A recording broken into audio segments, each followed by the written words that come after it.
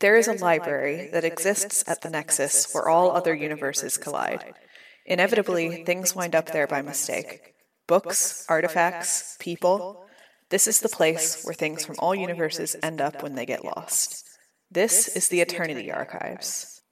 Previously on The Eternity Archives. We don't know what it was. It looked like a star fell from the sky, and everyone's trying to find it. Like, why are people trying to find a stupid sky rock? Is there any chance you've seen our friend? He's a relatively distinct-looking fella. The tiefling smiles at you with devilish fangs. She says, "Oh, of course I did. I was here." I don't know what happened. Just out of nowhere, he lunged at me. Rill is just like, this is a trick-ass bitch. I'll just pick a room and try to pick the lock. And I'm going to leave the half-eaten banana. I think we're probably just gonna have to pay his bail, but I suppose we need to talk to the constable first. So then he looks at Zephyrin. He's like, well, you know, these things, there's procedure, there's paperwork. Rill just goes up and then puts down a gold coin and slides it over. I kind of shoos Zephyrin out. We heard about your research about the meteorite. He says, and you came to the right place because I know what the other people here do not know.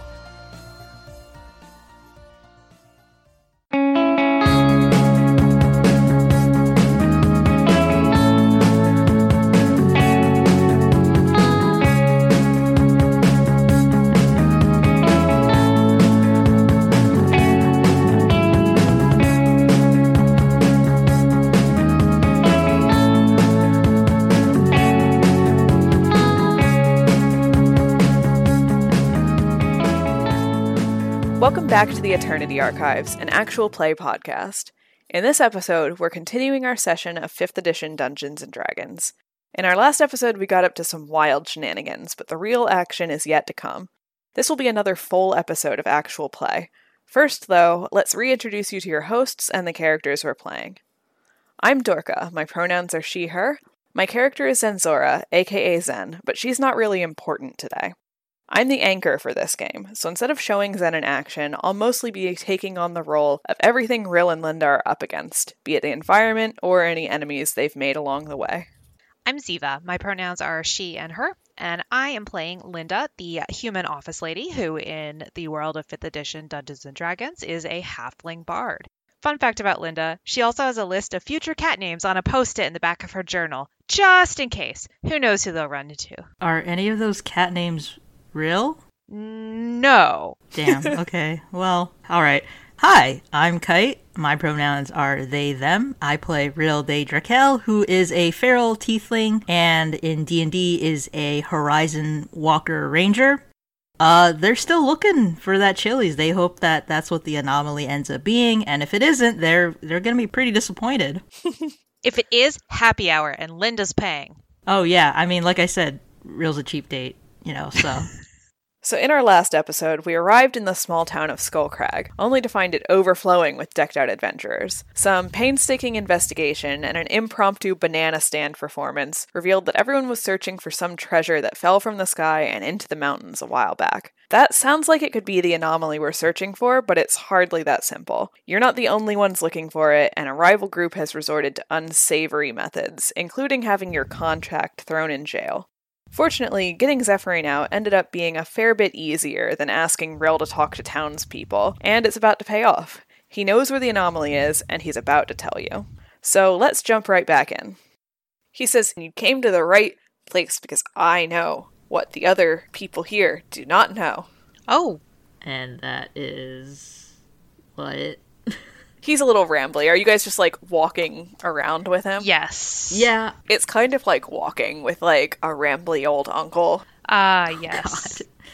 Yeah, I think we would just kind of walk him to the Seeking Star, maybe? It seemed pretty crowded. Yeah. So maybe we could probably get, like, a corner table or something and just, like, talk amongst ourselves and hopefully get lost in all the background noise of everyone else talking. And so, like, the streets of the town by this point have cleared out quite a bit. It seems like everyone has gone off adventuring, searching for what they're searching for. So it's very easy to get to the tavern. There are still plenty of people in there, mostly merchants at this point, caravanners, people from out of town. but not like the adventurers. So it's quieter, but it's not empty, and it's easy enough for you to get a table. Okay, yeah. I would give Zephyrin his bag of stuff, and also be like, yeah, that woman that you got into a tiff with, she definitely stole some stuff from your books, but don't worry, we retrieved it, and I shoved it back in your book there. His eyes go wide. He raises his bushy eyebrows. He had not been aware of this theft, it seems. Yeah, it kind of seemed like she knew that you knew. I have an inkling that she started that fight with you to get you in trouble, so she could maybe sneak into your room and steal your shit. But I fucking spotted her a mile away. He says, well, that explains a lot. I've experienced this sort of thing. It's my job. I have an instinct for it. Like, I can hone in on the oddities, but people, I can never predict the people. Rill has just played lots of narrative video games, and so they can tell when someone has some shifty-ass dialogue. Video games are exactly like real life. Yeah, exactly. And prepare you for the real world. Yeah. And they're just like, yes, I have had much experience analyzing social situations. And they just like look off to the side like, yes, this sounds real. So he starts flipping through the papers that you brought back and his own journal, and he takes the map with all the circles and the X's on it, and he slaps it down on the table, and he gestures for the two of you to sort of lean in as he lowers his voice. He turns around and sort of gestures in the southward direction, where the mountains are out there past the walls of the town. And he says, that's where it fell. That's where all the adventurers are looking, but they're looking in the wrong place. He gives you a wink and then turns to the north and says, but it's been moved. I pay attention. I feel it. And he taps on the map, and one peak in particular. He says, it's there now. Something moved it, but it's there, I'm sure of it. Wait. So, what? How are you're tuned to it? Like, what do you mean you're tuned to it? I can feel it. He doesn't really seem to know how to explain it. He just keeps saying, I can feel it. It's my job. Okay. Rill just, like, looks over at Linda, like, what? He says, I've been working with your organization for years. Okay. You have no reason to doubt me. Do you doubt me? No, I don't. I just don't really. Look, I'm new. I think I'm still, like, in training, I guess. I'm just trying to understand what all this stuff means. New. Yeah. Trainee. And I guess, I'm just trying to be, an upstarter, a real go-getter, and just, like, very lackluster, just, like, do that thing people do when they, like, raise their fist to, like, I'm, like, doing it, but, like, you can't see, because obviously it's an audio thing. But anyway, they would just be like, do you know what would be moving it, or what reason people would have to move it? He throws up his hands like he has no idea and just repeats, it's been moved, but that's where it is. This man just sounds like Dorka when she's drunk. It's been moved. I don't know, I'm just connected to it, but it's been moved. So Zen at this point will actually, like, interject and tell you, I think this guy used to be one of us. That's what my journal is telling me. Huh. So what do you mean, why isn't he one of us? What happened? Or with us anymore? He decided to go home. Okay. Maybe this is what happens. Oh, that's kind of a bummer. Alright. So I guess we should probably start going to this place that you marked. Do you know if there's any dangers, any tips, tricks, travel advice, sights to see, kind of on our way there? So he will tell you that, like, this mountain isn't the tallest mountain in the mountain range, but it's not the shortest. It's close enough that if you leave now, you can definitely make it there by dark. To the small town of Skullcrag, the Stormhorn mountain range is pretty much all-encompassing.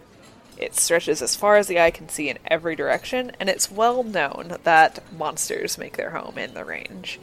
And according to what the banana lady told you earlier, there are now even more than usual. There are even dragons nesting in some of the highest peaks, but this isn't one of the highest peaks, so you probably don't have to worry about that. The passes in the main road, however, are mostly safe, patrolled by knights from the surrounding regions, because this is an important trade route. Okay. I kind of don't want to stay in this town, because that woman's going to find the banana sooner than later, and it's kind of a small town, so I guess we should start hoofing it, and maybe, hopefully we'll find a safe place to camp before night falls. Yes, I think we should leave, and I think we should try to get up into the mountains. We can handle ourselves, right? I think we can handle it. I mean, I haven't had a great track record, but I'm sure you'll do good, Linda. We've got Zen watching out for us. We've got this. Okay, I mean, whatever you say. Zen interjects that mountain climbing's not that hard. You'll be fine. I mean, I'm more worried about the monsters, but yes, now that you mentioned it, I forgot that I do have to hike. On the bright side, the weather is very lovely today. If I have to go outside, nah, I'm not a fan. But they would look at Zephyrin and just be like, are you gonna be okay on your own? Do you need any help, setting back up, or... He says, I'll be fine. Now that you're here, I'll move on. Okay. Do you remember anything about the library? He says, yes, I was a librarian back in Neverwinter. Oh. No, the library, like capital T? He kind of squints, like there's something just at the edge of his memory, but he doesn't really seem sure of what you're talking about. He says, I just know that they send me a good amount of money to notify them when I have these feelings. Okay. Sure. Sounds good. Okay. Thank you for everything. Stay safe. Don't talk to strangers. Ro would just do a small wave and then awkwardly walk out the tavern. And he waves back at you, and then a waitress arrives with the huge pancake breakfast he's ordered. And he is pancakes. He is a happy old man. All right. Ro looks very longingly at the stack of pancakes, like, God damn it. So I guess we should probably head up into the mountains. Yeah. Okay. All right. So what are you guys going to do after you leave the Seeking Star? I might normally say, do we want a guide or something, but this town doesn't seem like terribly open to helping adventurers other than inns. So I think we probably should just set out on our own. We've got camping supplies, we've got some rope. I feel like that's probably all you need. I do have a question. Our rations, are they like Lunchables or are they like MREs? I think they're more like MREs, but I guess Zen would know the answer to that. Yes, they're more like MREs. Aww. If you eat them, prepare to poop. Oh, God. Don't worry, there will be no pooping in this podcast. Well, my immersion is now ruined. I'm morally opposed to poop. Oh, God. Morally? Yeah, what Ziva said. I think we would just head out. Yeah. I think Rill would want to try to avoid other people. They would offer up the suggestion. They'd be like, since we know where it is and other people don't, it might be worth it to, get off the beaten path. And because, we don't know if maybe people are following us and they might try to, sneak up and attack us when we're taking a break or something like that. So it might be best to go about this covertly. Are you taking the map that Zephyrin had drawn? I think so, yeah. Okay. So you do know, he did tell you that basically everyone else is searching in the wrong direction. They've all gone south, and where you want to go is north. Oh, okay. And there is a back exit through the town, basically. There's a road that goes straight through the town. Well, wonderful. Okay. That sounds like the way we should go then. Yeah, let's just go that way then. So you're heading out the north gate, and then you are on your way up into the mountains. So, as Zephyrin told you earlier, the main roads are actually pretty safe. There are some knights patrolling every so often. The direction you're going does follow the main road for a little while, probably a couple of hours, before you should probably get off the path. But if you want to get off the path earlier, you can. The mountain's been pointed out to you, and it is tall enough that you'll be able to find your way there if you just walk towards it. Okay. I don't know. Do you think we should get off the main path, Rill? I sort of think we should get off the main path. Yeah, that seems like a good idea to me. I don't know. Maybe I'm just being a little paranoid, but I just don't want people following us. There's some suspicious people in that town. There certainly are. They aren't all, unfortunately, the nice banana stand woman. I miss her. She was very nice. So going off the path will definitely slow your progress. Most of this mountain range is pretty wild. How much do you think it's going to slow our progress? Like by half or just by like a little bit? Probably by half. Because the other thing is, the road is basically the flattest part of the mountain range. And once you get off of the road, there's going to be some elevation, and that will slow you down as well.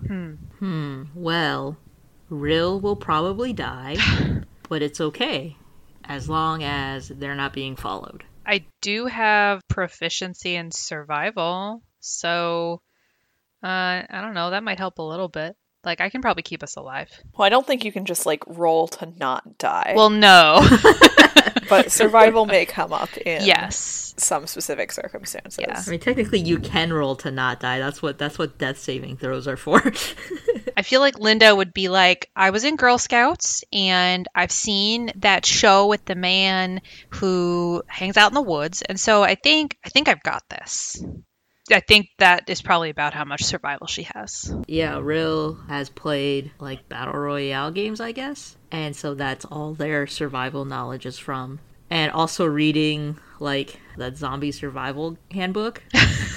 That's it. That's all they know. And then actually putting it into practice, yeah, they are not able to do that. How paranoid are you being? Keeping in mind that, like, the more careful you're being, the more actively you're trying to, like, hide your tracks, the slower you're going to move. And the longer this is going to take. I don't think we're like hyper trying to cover our tracks. We just don't want to be on the main road where people could be like, oh yeah, I totally saw that enormous cape. Yeah, that sounds about right to me. Okay. Yeah, I think that's about right. Okay, so as you guys are walking through the mountains, it is really a beautiful day today. The weather is just like sunny, partly cloudy, 70 degrees. There's a pleasant breeze up here. And it's just overall like this is perfect hiking weather. And if you enjoy hiking, you'll have a great time. But if you don't enjoy hiking, there are a lot of ups and downs and elevation, and it might not be a great time for someone who does not go outside. Rill thinks this is disgusting, and they hate it. There are also bugs. Ugh, god damn it. So, I have a proposal. Rill, would it help you if I sang a camping song? A nice Girl Scout camping song? Yeah, I mean, you know, whatever you want to do. I don't really care. Then I want to use Bardic Inspiration. Okay, explain that to us. It's a bonus action, which doesn't count right now. But anyone who's within 60 feet, including creatures, that hears me gains an inspiration die of 1d6 that you can add to an ability check, attack roll, or saving throw.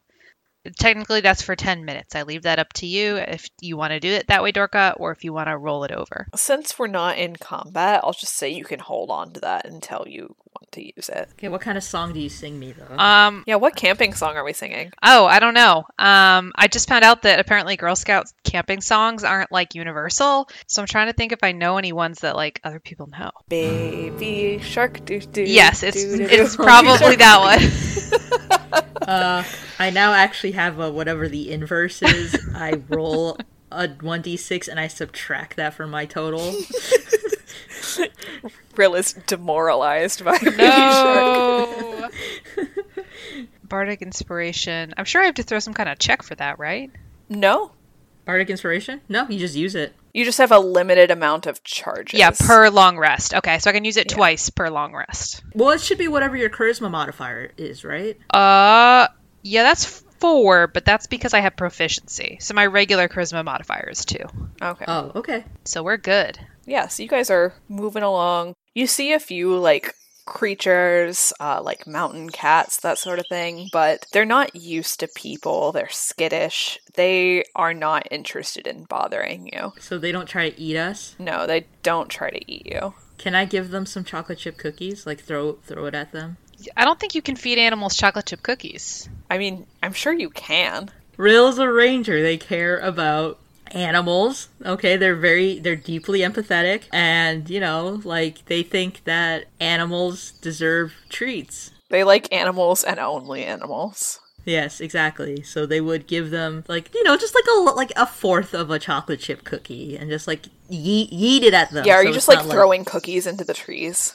Yes. Okay. Most of them are going to get intercepted by squirrels.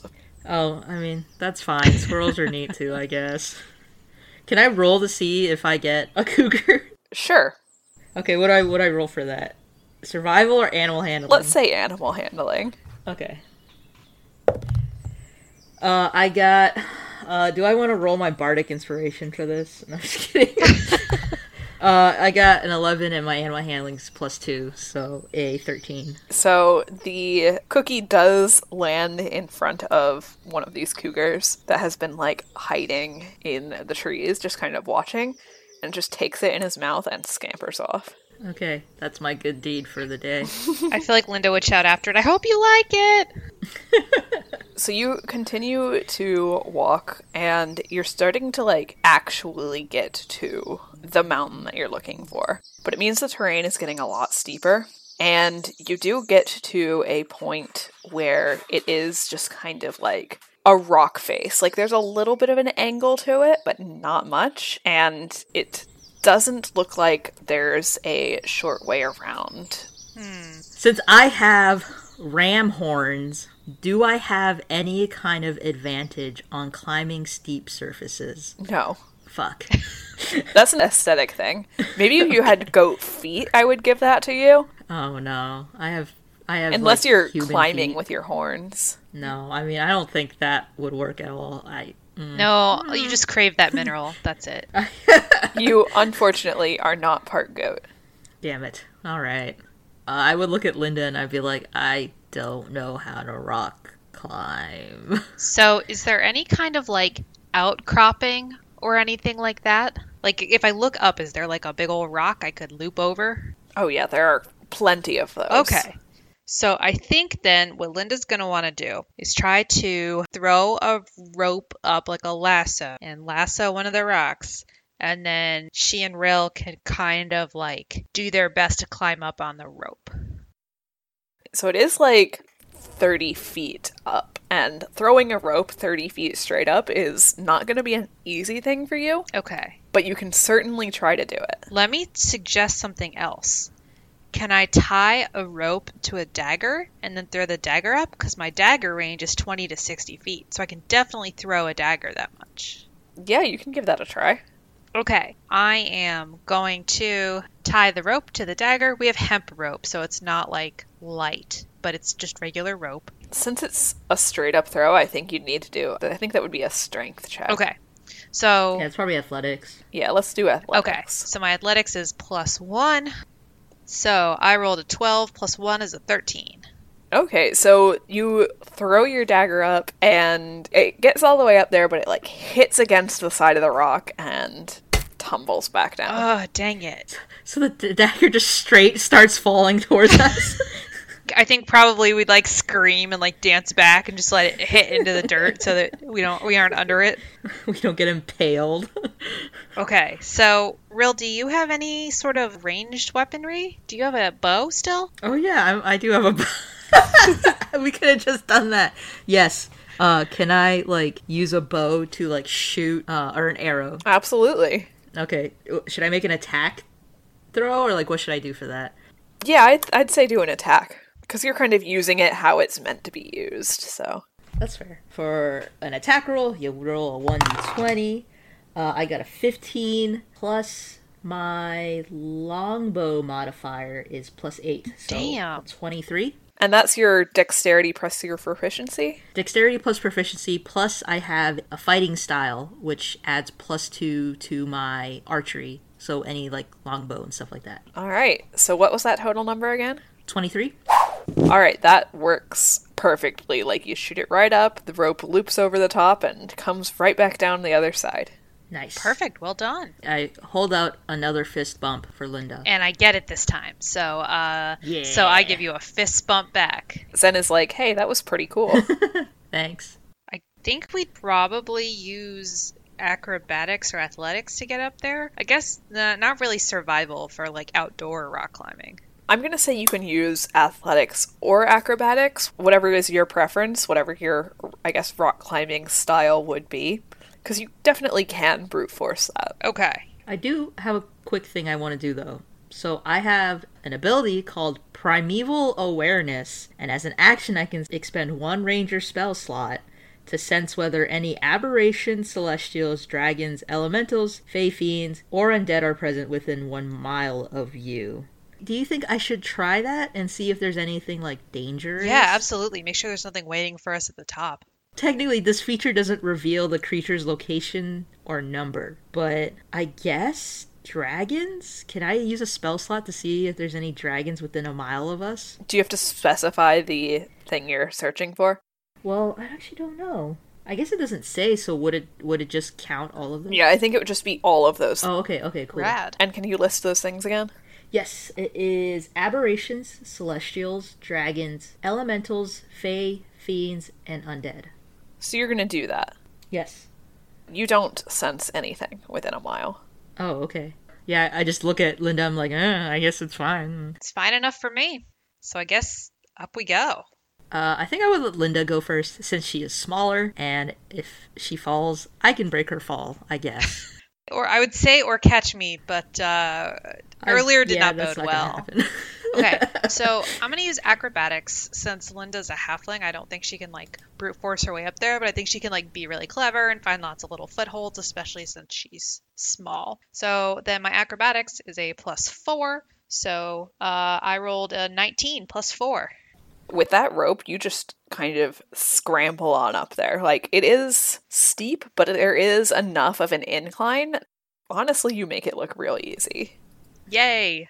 And you just scale those 30 feet and you are at the top in, like, a minute. Excellent. Well, then Linda's starting to think that maybe when she gets back to the library, she should see if they have rock climbing gyms somewhere. Her sister did those once. They're very trendy. Linda feels like maybe she can do it. Rill is emboldened by this display and will also do an acrobatics. And they got a 21. Damn. All right. I guess Rill is a little more capable and athletic than they think they are.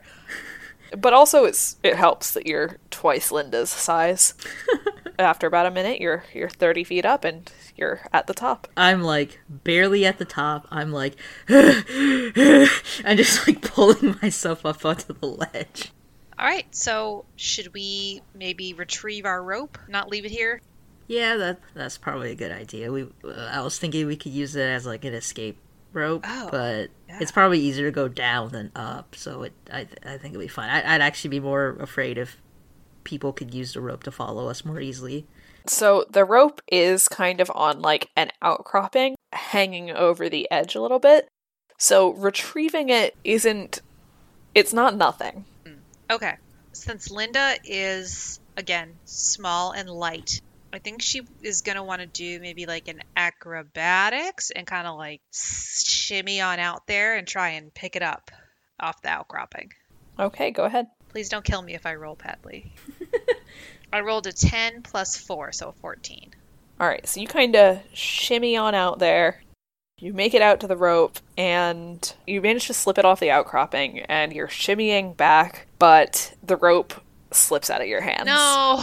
And falls down to the bottom. Oh, that's not great. That's okay. I mean, if they want to climb it, they'd have to shoot it back up. So that's still, it deters any trespassers, I guess. Oh, I hope so. You're in public land. Who's to say who owns any land, really? Rill would help Linda back up off the outcropping, and then I guess they'd start going back forward? Yeah. What do we see from where we are? So you are in a sort of a lightly wooded area. You are on the right mountain, but it does stretch up above you. And at this point, it's mostly it's a long set of inclines instead of just like going straight up. So it's not a difficult path, it seems, but it is kind of a long one. Okay. Is it starting to get dark yet? Or like what time is it? It's about just past probably like 2 or 3 o'clock by now. Do we see any other animals? Yeah, there are tons of squirrels and birds. Can I feed a bird a chocolate chip cookie? Yes. Nice. What kind of bird is it? It's a finch. I don't know what that is, but I support it. Okay. Alright, so you keep going, and eventually you get to a rockier section of the mountain, and you come to sort of a short ravine, and you're at the bottom of it, and it looks like you have to go through this little cut in the rock, about probably a quarter mile. Real just squints their eyes, and they're just like, I can tell that this is foreshadowing of danger. That's metagaming. How big is the cut in the rock? It's wide enough for probably 3 or 4 people to walk through side by side. Okay, so it's not like the descent here. No. Okay. And again, you're at the bottom, so it doesn't look like you have to do any climbing. Okay. Can I do a perception check? I was just about to ask if I could do a perception check. Yeah, go ahead and do a perception check. Okay. I got a 12. I got a 17. Okay, so you don't really see or hear anything around this area, even though this looks like it would be a great site for someone to lay an ambush. Really, this is prime ambush material, but you don't see any ambushers, so you think you're probably okay. What you do see is there are a lot of rocks just falling in this ravine. It's the sides aren't super stable, so it's a good thing you don't have to climb because there's a lot of rock just breaking apart in there. Okay. Do you think it's safe? I guess we don't see anything, right? So it should be fine. Where would they even hide? I don't see anything, but I'm a little worried about those rocks. The whole just, crumbly nature of it.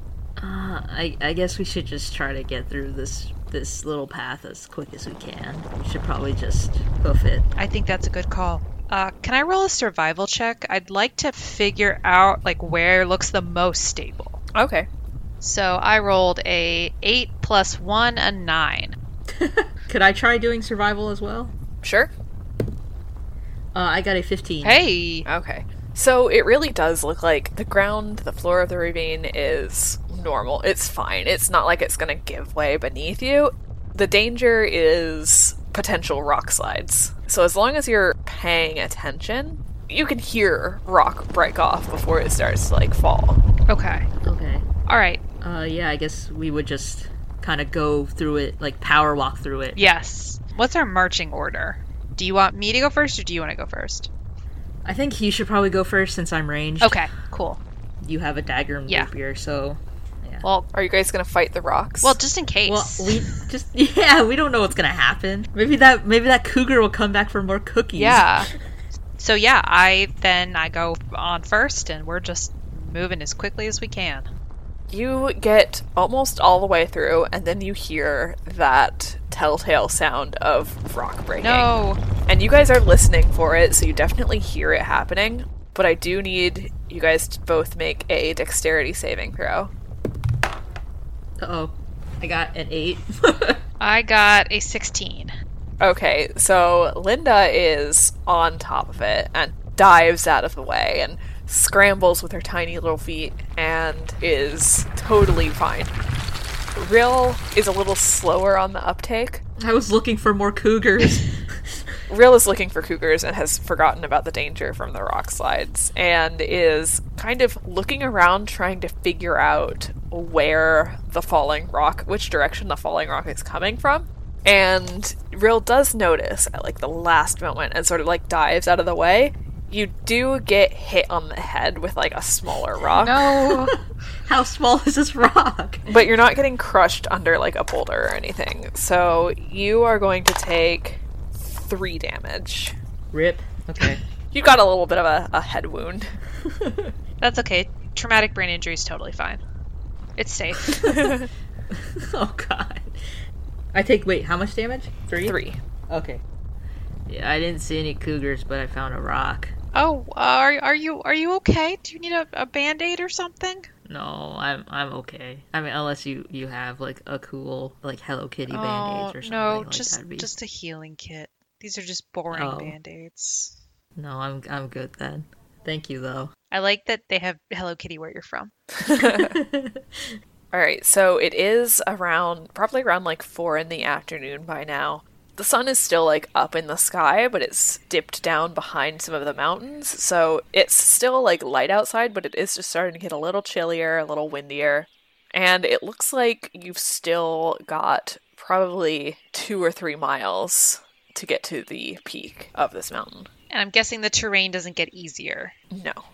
Rill, I think we should probably try and find a safe spot to camp. Yeah, that seems like a good idea. I can take Burst Watch just to make sure that no one tries to spring one on us. I think that's a good idea. Let's see if we can find somewhere a little hidden to camp, and we'll set things up. So, yeah, I'd like to find like a defensible spot to camp, like maybe against a cliff face or a river or something. Okay, I think you'd want to do a nature check for that. Can I offer help action?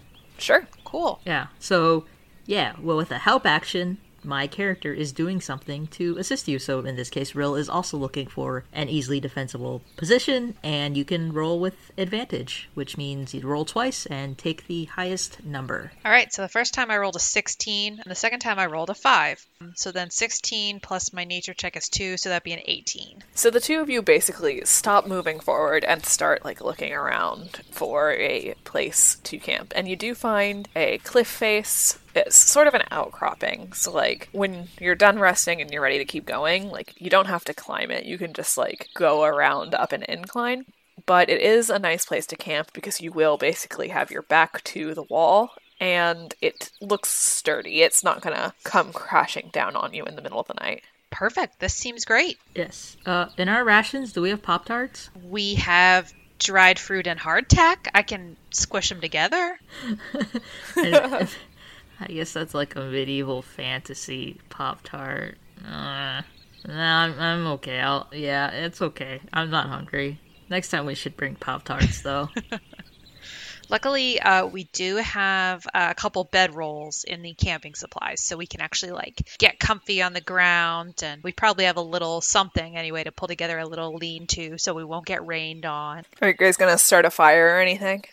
I think it's probably safe enough to start a fire. Linda has some cooking utensils, so she can maybe try and make some Pop-Tarts. Can you just bake Pop-Tarts?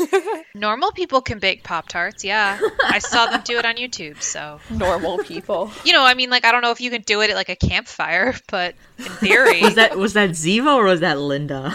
Linda's just like, I saw someone do it on the YouTube. Oh, no, that was Ziva. But it could be Linda. I feel like Linda would totally be into Bon Appetit YouTube. Yeah, I think Rill would help. Actually, Rill doesn't fucking know how to camp. Rill can't help with any of this. I think Linda remembers just enough from Girl Scouts to be able to, like, build a useful fire that, like, is, you know, will stay put throughout the night. Like, it's hot at the beginning and then it kind of ashes over. So you guys are, like, setting up camp, you're starting a fire, you're teaching Rill Camping 101. You know, it's a generally pleasant time. So I want you both to make a perception check. Oh boy. Okay.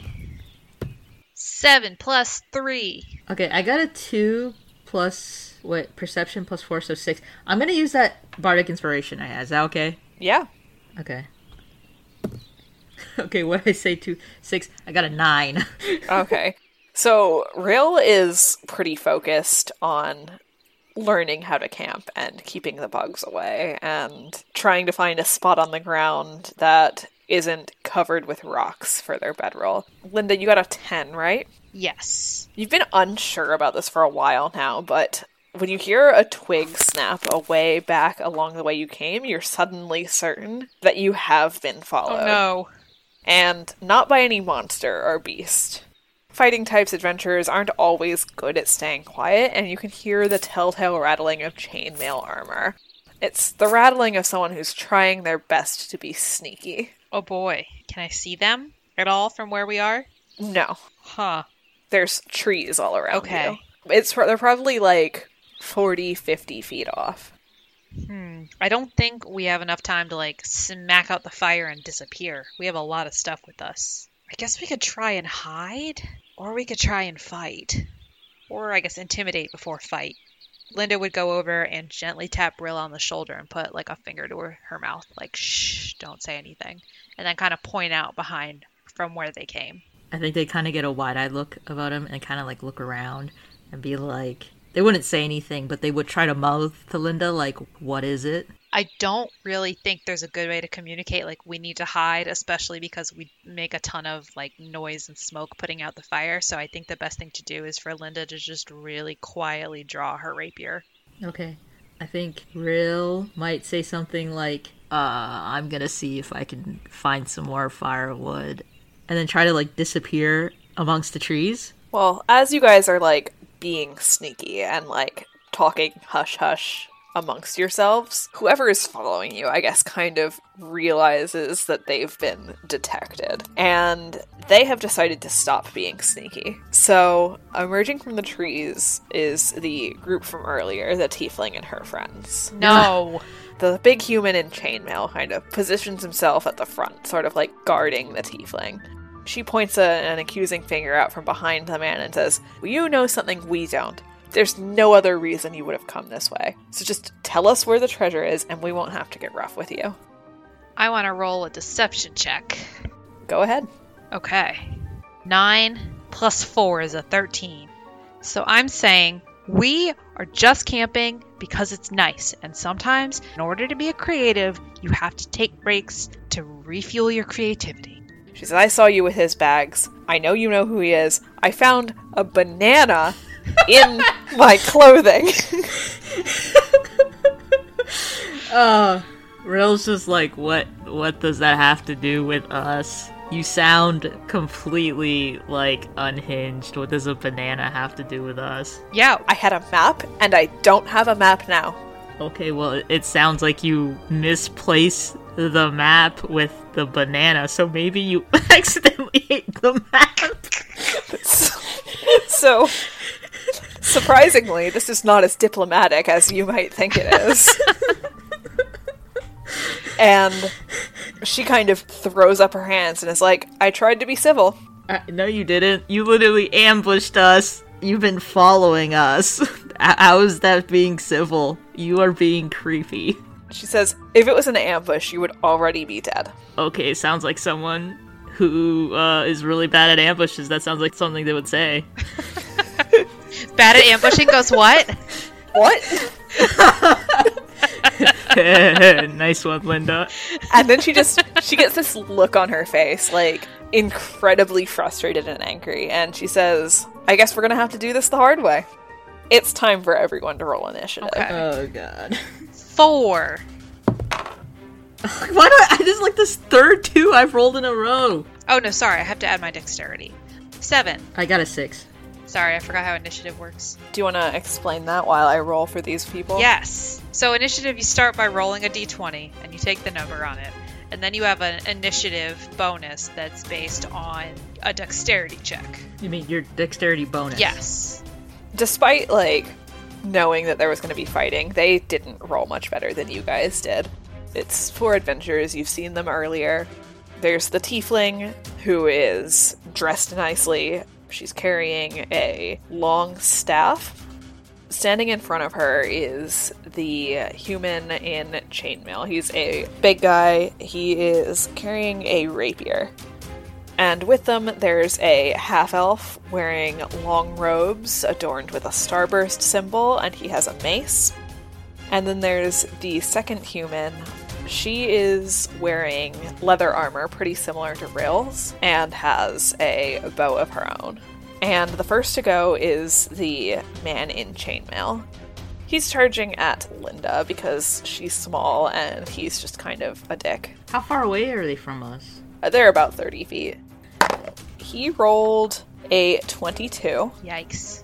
He got an 18 with a +4 attack bonus, so that's 22. And what is your armor class? 14. 14. Okay, so he does hit you. he does 3 damage to you. Okay. And you get to go next. Okay.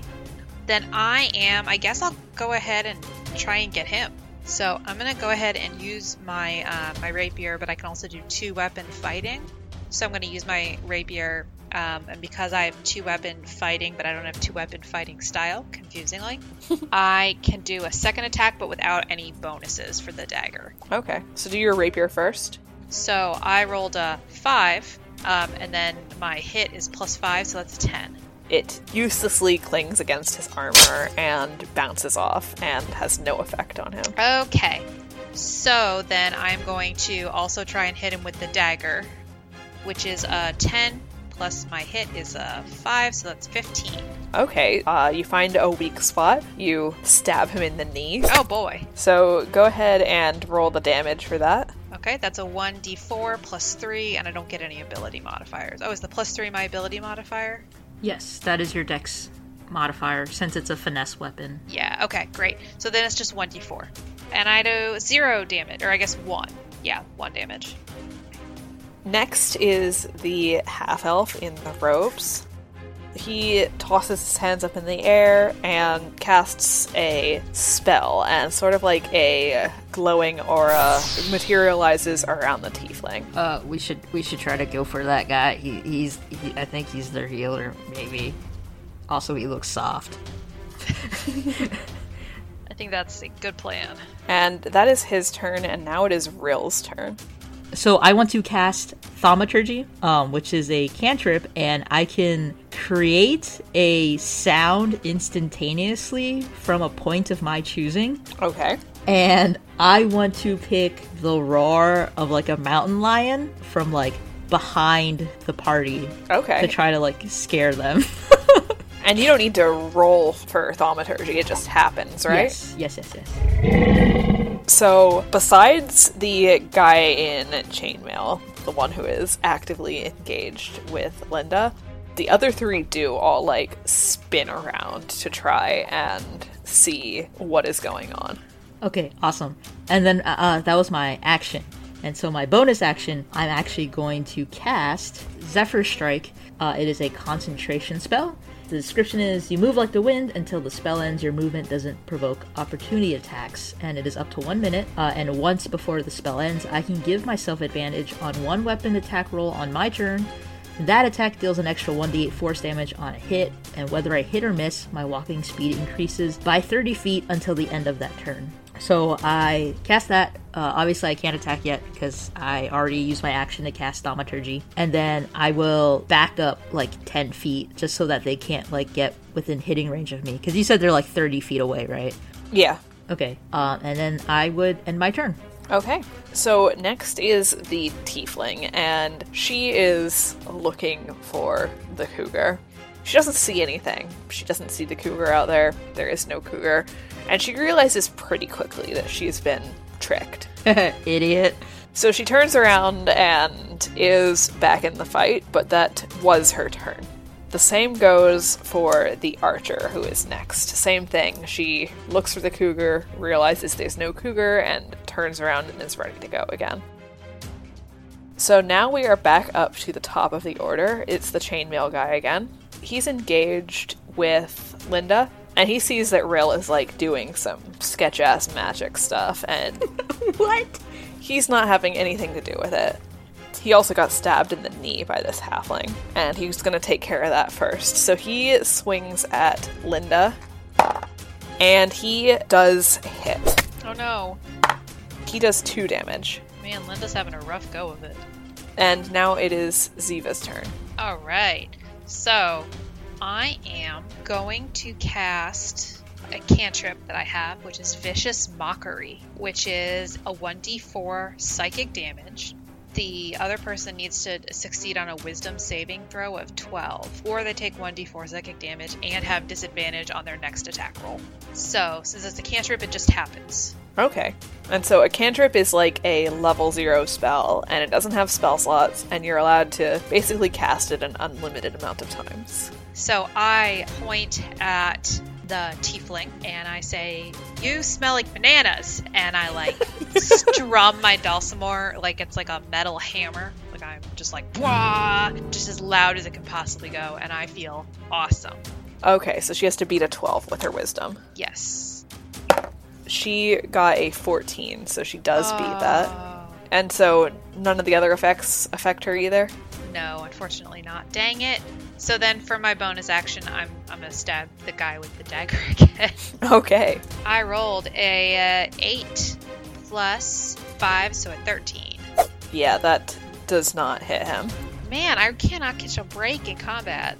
He sees you coming and moves his leg out of the way this time. Ugh. Alright. Next is the spellcaster. He points at Linda, and he casts Sacred Flame, which is a cantrip. So you have to make a dexterity saving throw. Okay. I rolled a 23. Okay, yeah, you're fine. You take no damage, and his spell just completely misses. Like, a pillar of radiant flame descends from the sky and just is nowhere near you. You're totally fine. I feel like Linda does a little, like, shoulder brush off. Like, whatever. Damn, Linda, you're cool as shit. So now it's Rill's turn. Okay, so I have a question, because my Zephyr Strike, to cast it, was a bonus action. Yes. And then it says, once before the spell ends, I can give myself advantage on one weapon attack on my turn. Does that mean that, in and of itself, is like a constant effect that is a free action? Yes. Because you've already cast the spell. Okay, fucking fantastic. Excellent. I am going to give myself advantage on one weapon attack roll on my turn with Zephyr Strike. And then I am also going to cast, or use my bonus action, Planar Warrior, which is a Horizon Walker ability. And it goes like this. As a bonus action, choose one creature you can see within 30 feet of you. The next time you hit that creature on this turn with a weapon attack, all damage dealt by the attack becomes force damage, and the creature takes an extra 1d8 force damage from the attack. So right now, I'm going to roll with advantage with my longbow.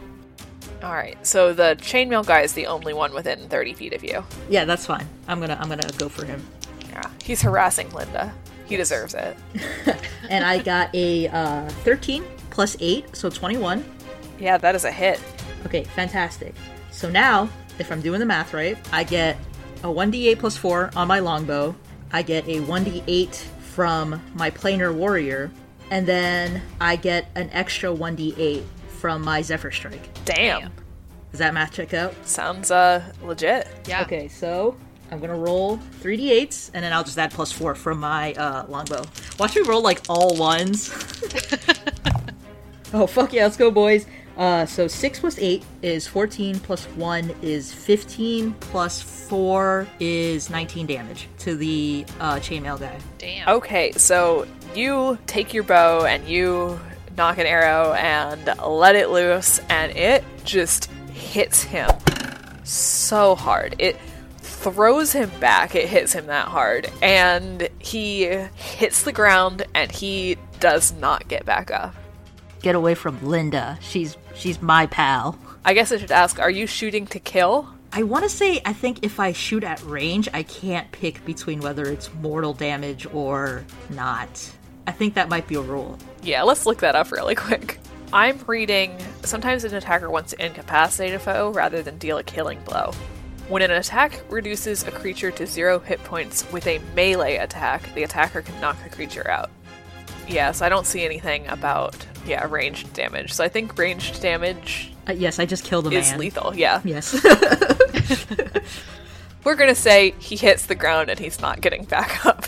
And you can deal with the moral implications of that later. Oh yeah, I'll have nightmares about this for the rest of my life. But right now I'm saving my homegirl Linda. He was messing with Linda, so. Yeah, exactly. I'm trying to think of something like mean I could say to the tiefling woman. I say, looks like he slipped on a banana.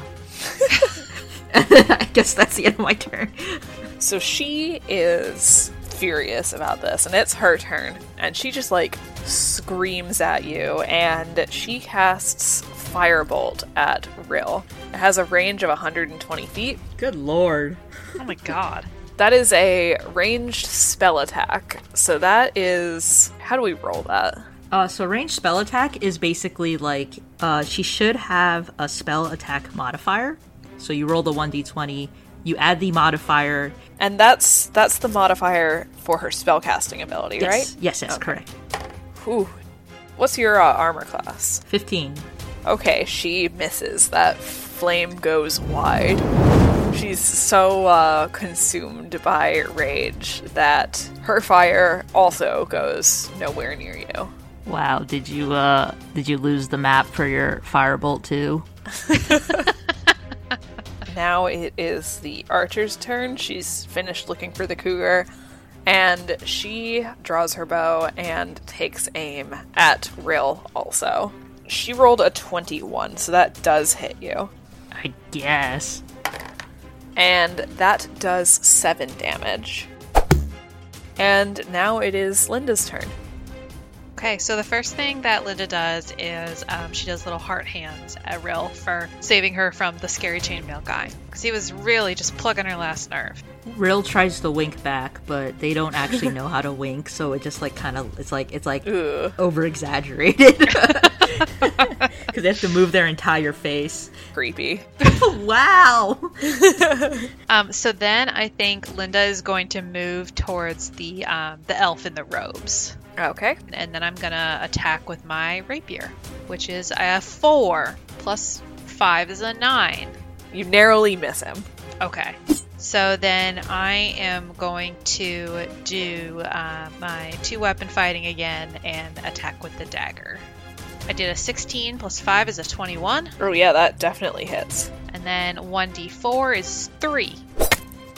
Okay, and do you get to add anything to that 1d4? No, because it's the 2-weapon. Okay, and now it is his turn.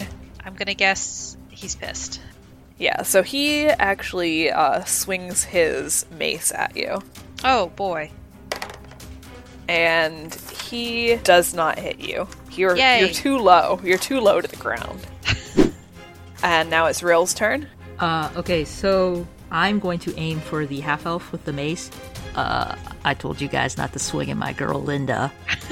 And I will also use my planar warrior as a bonus action. And so that is the one where next time I hit that creature with a weapon attack, all damage dealt by the attack becomes force damage, and I get an extra 1d8. But I don't get advantage. That was the other thing.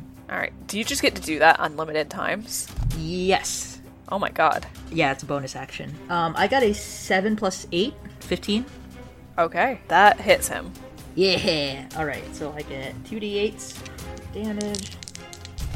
Damn, I rolled like shit. I got an 8. That is really powerful. Actually, wait, because he's not within 30 feet of you.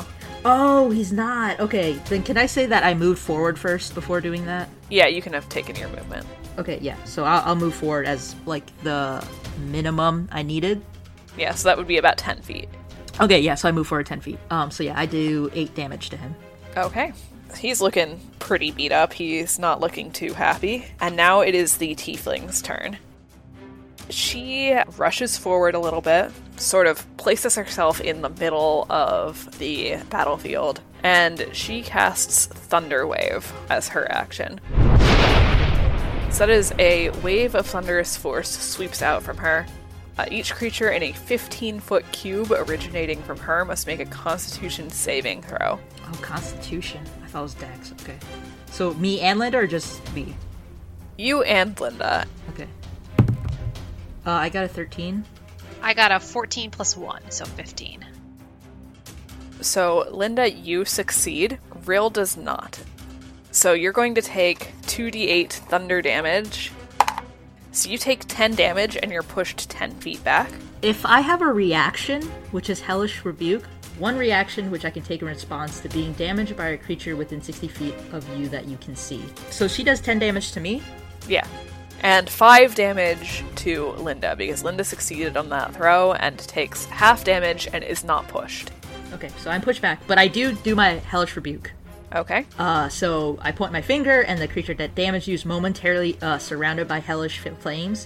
The creature must make a dexterity saving throw, and then on a failed save, because this Hellish Rebuke is from my Infernal Legacy, so it automatically casts at a second level. So it would be a 3d10 fire damage on a failed save, or half as much damage on a successful one. Unfortunately, it is a dex saving throw, so it's a very low save. She needs to beat a 9. Okay, well, she got a 13. Well, she can eat my butt. But she still takes half, right? Yes, 3d10. Yes, half of 3d10. So go ahead and roll those 3d10s for me. 8 plus 6 plus 3 is 17. Divided by 2 is... What is that? 8? Because it's rounded down. Okay, so yeah, 8. Okay. So she takes 8 damage. Yeah, I tell her to eat my butt. Her hair catches on fire, and she pats it out with her hands, and she looks like she's about to fall over. That was not a good hit for her. Yeah, why don't you go back to the hotel and eat some more fucking maps, dummy? The archer sees that and fires an arrow at Rill. A 13. Does that hit? It does not. Okay. But she actually has an action surge, so she gets to take 1 additional action. Wait, what? She's a fighter with a longbow. Yeah, she's or a whatever. fighter. Yep, she's a ranged fighter. Fuck. So she takes an action surge, and she's gonna shoot again.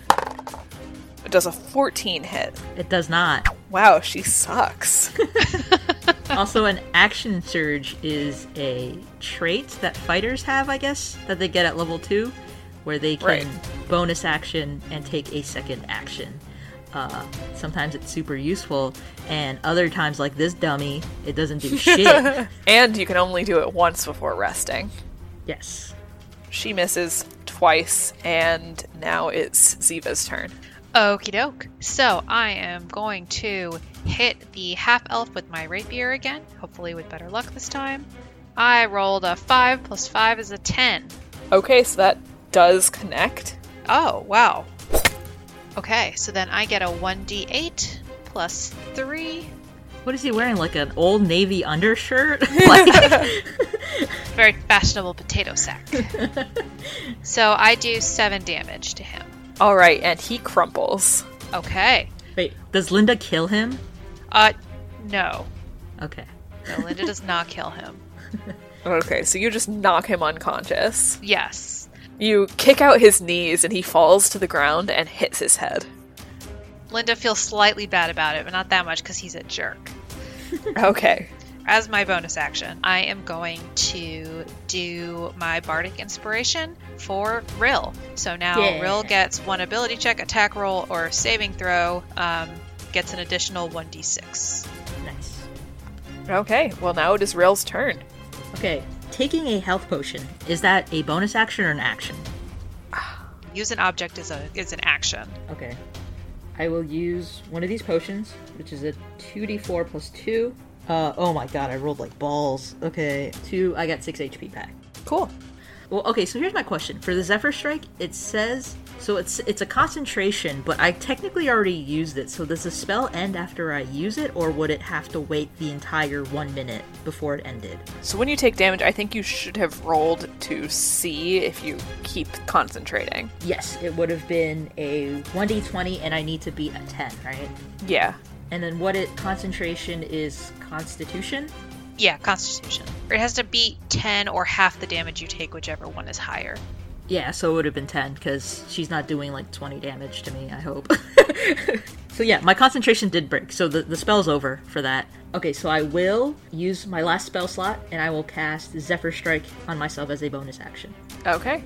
And then I will... I'm already pushed back. I'll move back at like another 5 feet or whatever, just so I'm like max range for it. Okay. And then I will end my turn. Okay, so it is the Tiefling's turn, and she is going to cast that firebolt at you again.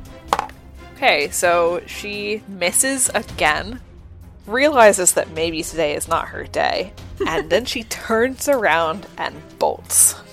She runs? She runs. So now it is the archer's turn, and she kind of looks back at the Tiefling, who is booking it away. She looks at the half-elf who is unconscious on the ground, and the other human who is probably dead, and she turns and runs away also. Oh, but Linda would get an opportunity attack. She's at range. No, because Linda had moved forward to attack the archer, didn't she? The wizard. No, she never attacked. She Oh, never okay. attacked the archer. Okay, never But mind then. my dagger's ranged. So you could throw the dagger on your turn. Yeah, I could. I guess it is my turn because they just It turned is your red. turn. Okay, so I'm going to throw the dagger at the tiefling. Okay. Because the archer didn't actually hurt us. She's bad at what she does. The tiefling's a big jerk, though. So just to make sure they're within a range of 20 to 60 feet, correct? Yes. Okay. I rolled a 19 plus 5 is a 24. Oh, that hits. And I did 4 plus 3, 7 damage. Oh my god.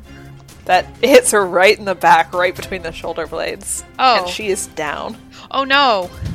I mean, I meant to hurt her, but I didn't necessarily mean to kill her. She was already hurt. Remember that whole conversation we had about how you can't do non-lethal damage with a ranged attack? I know. Linda didn't think it through. She was just like, "And take that," and I was like, "Oh no!" She dropped like a rock. Linda's like, oh no, I committed a crime. Yeah, Linda doesn't feel great about that. So now it's Rill's turn. Rill's trying to think if this would bite them in the ass later by letting them run away. They don't want to commit more murders, but they also don't want to get attacked in their sleep. So I guess, how many feet away is this archer? From you, about 60. Okay, so I use my full movement to get within 30 feet of them. Then I will use my Zephyr Strike to enact advantage on my attack roll. And then I would use my bonus action Planar Warrior. So I get advantage on my attack roll. God, I don't think I hit. 6 plus 8 is 14? That's a hit. Hell yeah, alright. And then I'm about to commit more murder.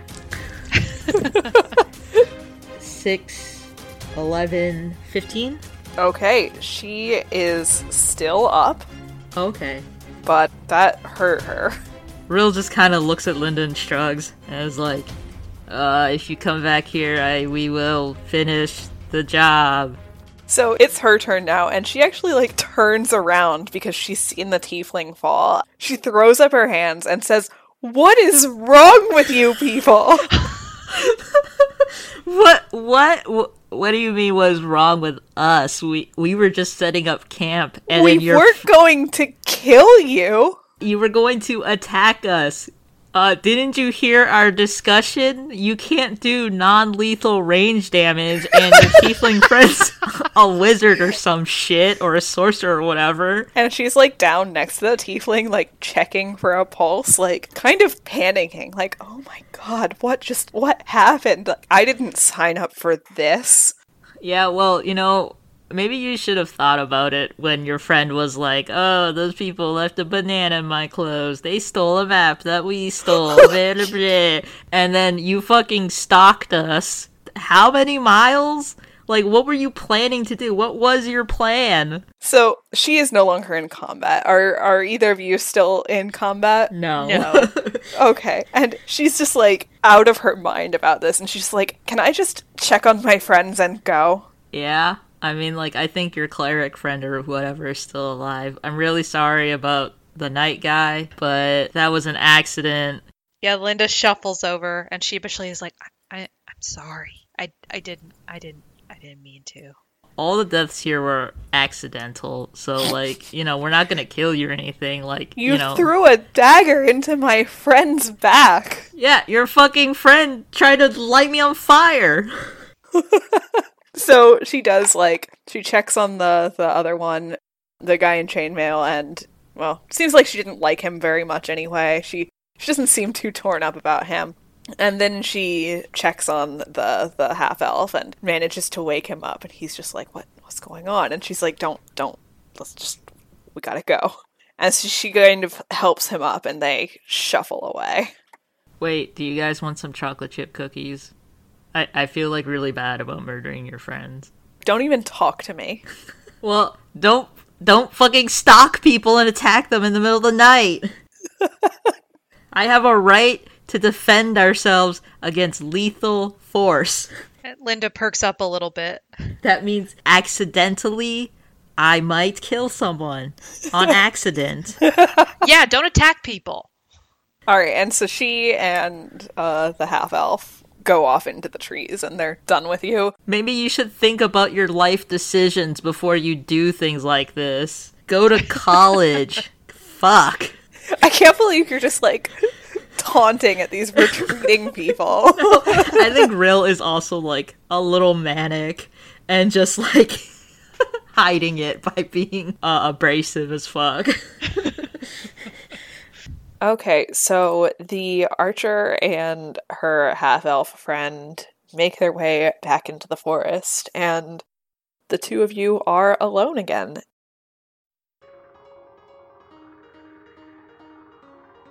Next time on the Eternity Archives. We just committed murder. I don't know how cool that is. You're pretty close to the peak of the mountain. Rill sees that there's another climb in front of them, and then they just very dramatically just like fall over. A Girl Scout song is basically any song you sing while you're outdoors, so... When you look around, you can see it. You can feel it, really. Feel something off. It does not belong here and is unmistakably the anomaly. Oh my god, this had all the boss battle flags, and I just fucking missed it. It always works in movies, so I feel like this should work. Play me some bomb-ass background music. Okay, is this a bardic inspiration? Yes, please. Hi, my name is Mackenzie. And my name's Rachel. And together we're Dungeon Wives! A game where two sapphics in love play a little bit of D&D. We tell a story of a young tiefling named Alkaine who goes on a journey to find a destiny greater than herself. And possibly a wife. You can find us at dungeonwives.com and also at Dungeon Wives on Twitter and Instagram. Thanks! Bye! Bye. The Eternity Archives is hosted, produced, and edited by Dorka, Kite, and Ziva. Find us on Twitter at @TheArchivesPod or online at theeternityarchives.com. Our intro music is Paint the Sky by Hans Adam, and sound effects are obtained from zapsplat.com. Check out our show notes for more info and some helpful Dungeons & Dragons resources. If you enjoyed this podcast, please rate and subscribe to the Eternity Archives on Apple Podcasts, Spotify, or wherever you prefer to listen. Consider supporting us by telling your friends about us, or leave us a tip at our Ko-fi page, ko-fi.com/theeternityarchives. Thanks for listening, and we'll see you next time.